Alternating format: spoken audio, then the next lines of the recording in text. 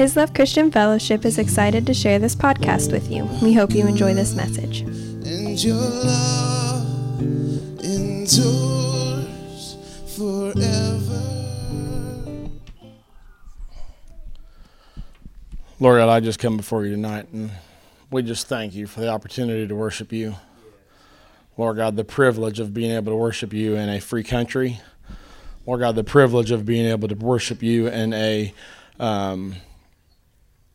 where we don't have to worry about someone coming in and shooting us or taking us away. Or we thank you for the opportunity to worship you where we can, where we do, Lord God. And I'm just asking that you just come to us tonight, and Lord God, you bless this word, and that you just fill it and give me words to speak in Jesus' name.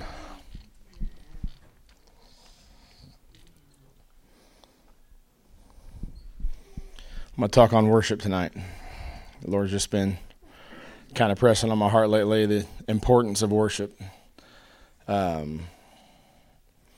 He was telling me to watch Bella the other day during worship. You got something funny, Azariah? He was telling me to watch Bella the other day during worship. And if you've ever watched Bella worship, she feels it in her bones. And it's kind of like watching Leanne worship, really. It's something that's deep inside, and it overflows out of her. She's still worshiping. So like normal, it got me asking questions of myself and of the Lord. And the first thing that came to my mind is, why is it so easy for our younger kids, our Bellas, our Ellies, our Face, our Harpers? Why is it easier for them sometimes to worship than it is us? Why? I mean, they don't have the burdens of the world, but they just enter in real easy. It doesn't matter if it's hard. I mean, it's been a few weeks ago, but it was one of them hard Wednesdays, and we were having a rough time entering in, and Hannah's up here just worshiping to beat the band, and Leanne's worshiping to beat the band, and because that's all I could see from where I was sitting, and Bella was getting after it, and that pretty much was it on this side of the room. I think that night it was pretty much just my family on that side of the room, but it was just one of those tough nights, and it was just like, why? Why is it so much easier for her to just be able to just shed it and get into it? And Psalm 8:2 says, "You have built a stronghold by the songs of babies. Strength rises up with the chorus of singing children. This kind of praise has the power to shut Satan's mouth. Childlike worship will silence the madness of those who oppose you." And so I'm going to ask a few more questions because I have time to fill. And I felt like it was real simple in the end. But, what is worship? We'll just start real basic. What is worship? Dictionary says it's to show reverence or adoration to a deity. Obviously, we know there are different meanings for Hebrew and Greek words than there are for our English language. So I actually had to copy and paste this because I couldn't do it justice. So in Hebrew, there are a myriad of words used to describe the act of worship. Besides multiple words for dancing and singing and various other rejoicing and mourning type movements and noises, there are at least 10 other words that are frequently translated worship. These 10 words carry the following connotations: bowing down, falling down, service, labor, making, inquiring, seeking, fear, awe, ministering, and supplicating. Do you notice anything? Every single one of these words has a very physical and very active meaning. There is no state of being in this definition, but a very real and visceral description of the ways in which we are to act toward God. These words infer movement, action, interaction, relationship. The Greek is similar. Again, there are multiple words devoted to rejoicing and mourning type movements and noises. In addition, there are about 13 words that are translated as worship, most of them indicating the following actions: bowing or prostrating oneself, a ritual service, and acts of service toward God. Again, there is a physicality here.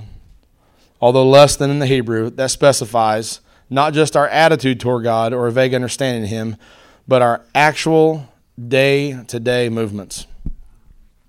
And so as I'm looking at Bella and thinking about her worshiping, and then I'm reading this and I'm thinking, obviously I knew, I'm not that green. I know that it's more than just coming in here and worshiping, right? But when you read that and you see that there's action, we know that there's action to it when you come in here and you lift your hands or you get down on your face or how you do that. But you start talking about day-to-day action. In everything we do, there's some form of worship, whether it be working, whether it be, whatever it is you're doing. For nursing mama is an act of worship. It can be an act of worship in how we position our hearts in what we're doing. Not to make it too simple, but we worship in every part of our lives, not just through music, but in our actions. Colossians 3:23-24 says, "Put your heart and soul into every activity you do, as though you are doing it for the Lord Himself and not merely for others. For we know that we will receive a reward, an inheritance from the Lord, as we serve the Lord Yahweh, the Anointed One." I've told my kids, my boys, because they're kind of at that age at the moment, about working. And it doesn't matter what job you're doing, where you're doing it, how you're doing it. Doesn't matter who you're working for. I've had some good bosses and I've had some not so good bosses. And regardless of the type of boss they were, the type of leader they were, when we first started coming down here, I was told it once and I never forgot it. And it was that scripture. It was work as unto the Lord. And when you take and you break it down to the point of how we work is worship, it just changes something in you when you're doing it. It changes something in you when you've got a boss that's hollering at you or yelling at you to go faster.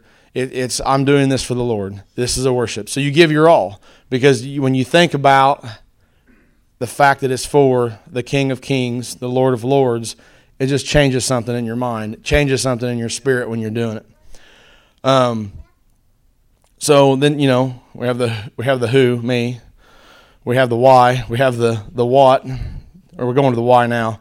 Psalm 29:1-11 says, and me and Jacob were having a conversation the other day about reading the Word, and sometimes it's just doesn't just jump off the page at you, right? We struggle, and I told him, I said, "Bud, get in Psalms, get in Proverbs. You can't help, but even if it's dry, it's not when you read the Psalms." And this one here is actually one that I read and I really thought of when I was talking to him. And Psalm 29:1-11 says, "Proclaim His majesty, all you mighty champions, you sons of Almighty God, giving all the glory and strength back to Him. Be in awe before His majesty. Be in awe before such power and might. Come worship wonderful Yahweh, arrayed in all of His splendor, bowing in worship as He appears in the beauty of holiness. Give Him the honor due His name. Worship Him wearing the glory garments of your holy priestly calling. The voice of the Lord echoes through the skies and seas.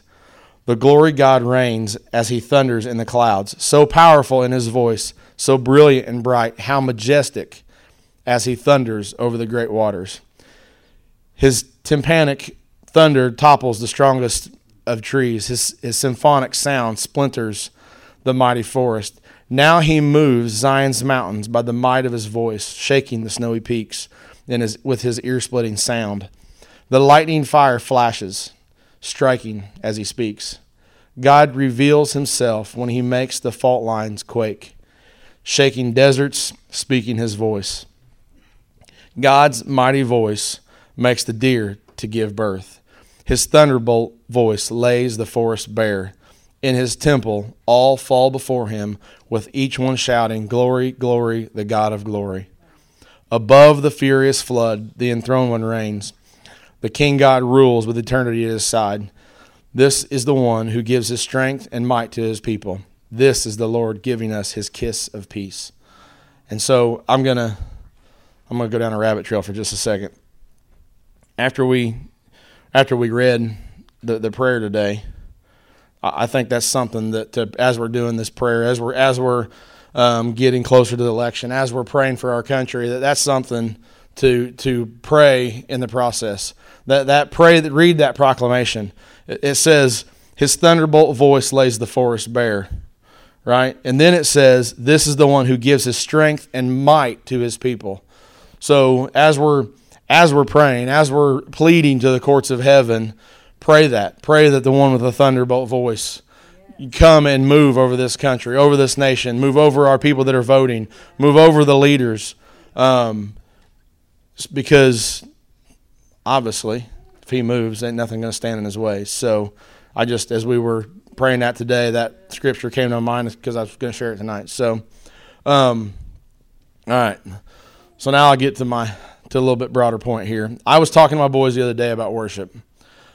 I've had someone in the past that they won't worship or raise their hands or dance or anything they perceive as worship if they aren't feeling it, because they are worshiping in spirit and truth. I don't feel it, I'm not going to fake it, was how they put it. My comment then is completely different than what it is now. My comment now is that I bind that spirit, and here's the truth. It's not about you. It ain't about you. It ain't about you. It ain't about what you're feeling. It ain't about how your day went. It ain't about how your finances are. It ain't about who wronged you, who righted you, who or what is in your way. It's not about you. It's about him. So 1 Chronicles 16, I'm paraphrasing, God is holy and deserves praise. Psalm 99, God is holy, just, awesome, and worshipped. Psalm 100, God is loving, faithful to be blessed.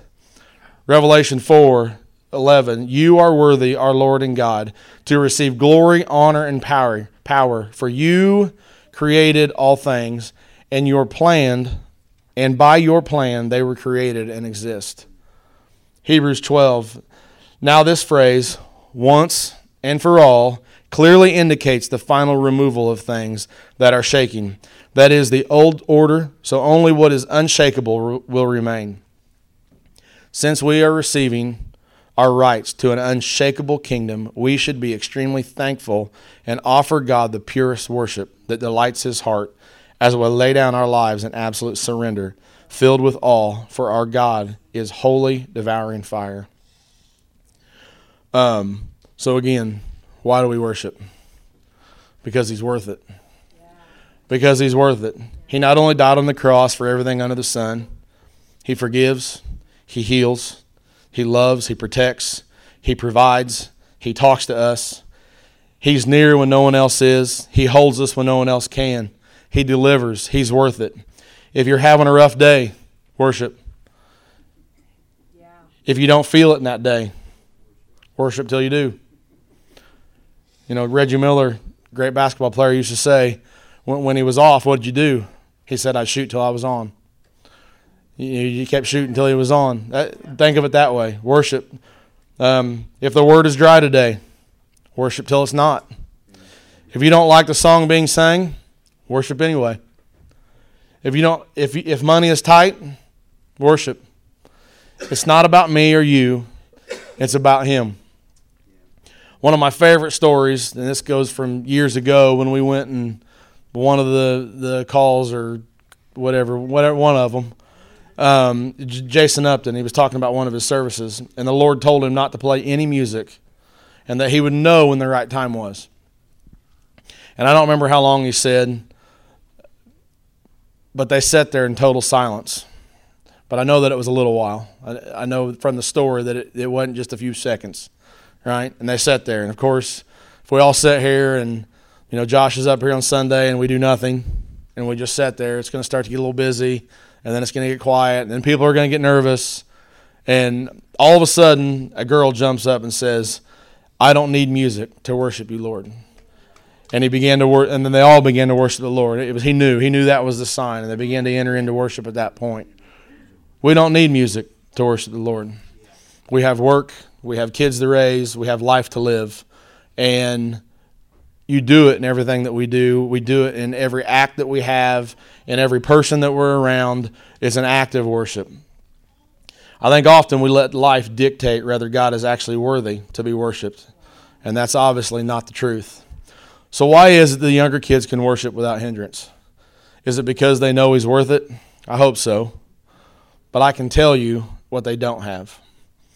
They've not had life tell them He's not, and then believed it. So begin to tell yourself that He's worth it. When you enter in and it's dry and it's hard and life's been hard that day, begin to remind yourself that He's worth it.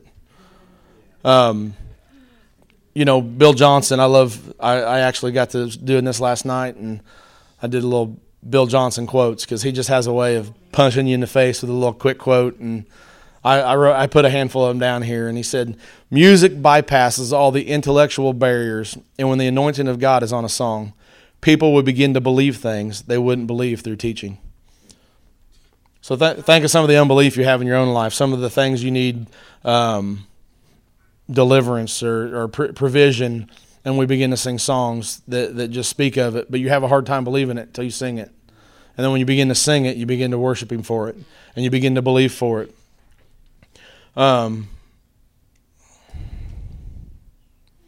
Minister to God because He is worthy. Worship comes out of our response to His worth. The way that we influence the realm of the enemy is through our worship.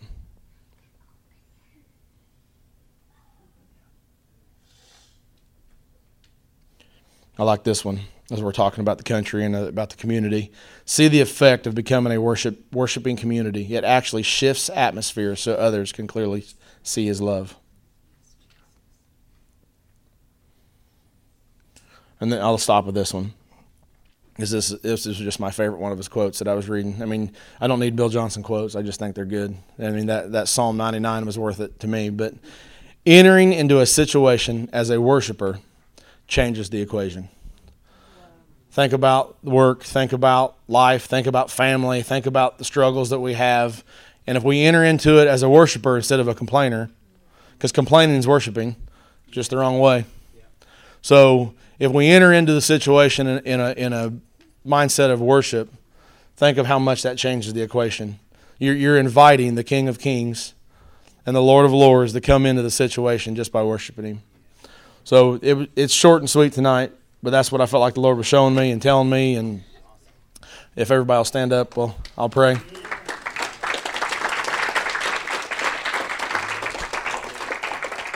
Lord God, again, I just come before You, and I just thank You for an opportunity to worship You. Lord God, an opportunity to get on my face before You and to lift my hands and honor You because You deserve it, because You're worth it. It's not about us, it's about You. And I just thank You so much for the opportunity to be with You. Lord God, I'm asking that You just give us all a heart of worship. Lord God, regardless of the situations we enter into tomorrow, at work, at home, whatever it is, Lord God, let us enter into it with a heart of worship in order to see an atmosphere change, to change the equation, to stack the deck in our favor. So, Lord God, I just come before You and I just declare that over this body, that we enter into to life, to our day, Lord God, in a spirit, in a mind of worship. In Jesus' name. Thank you for listening to this message.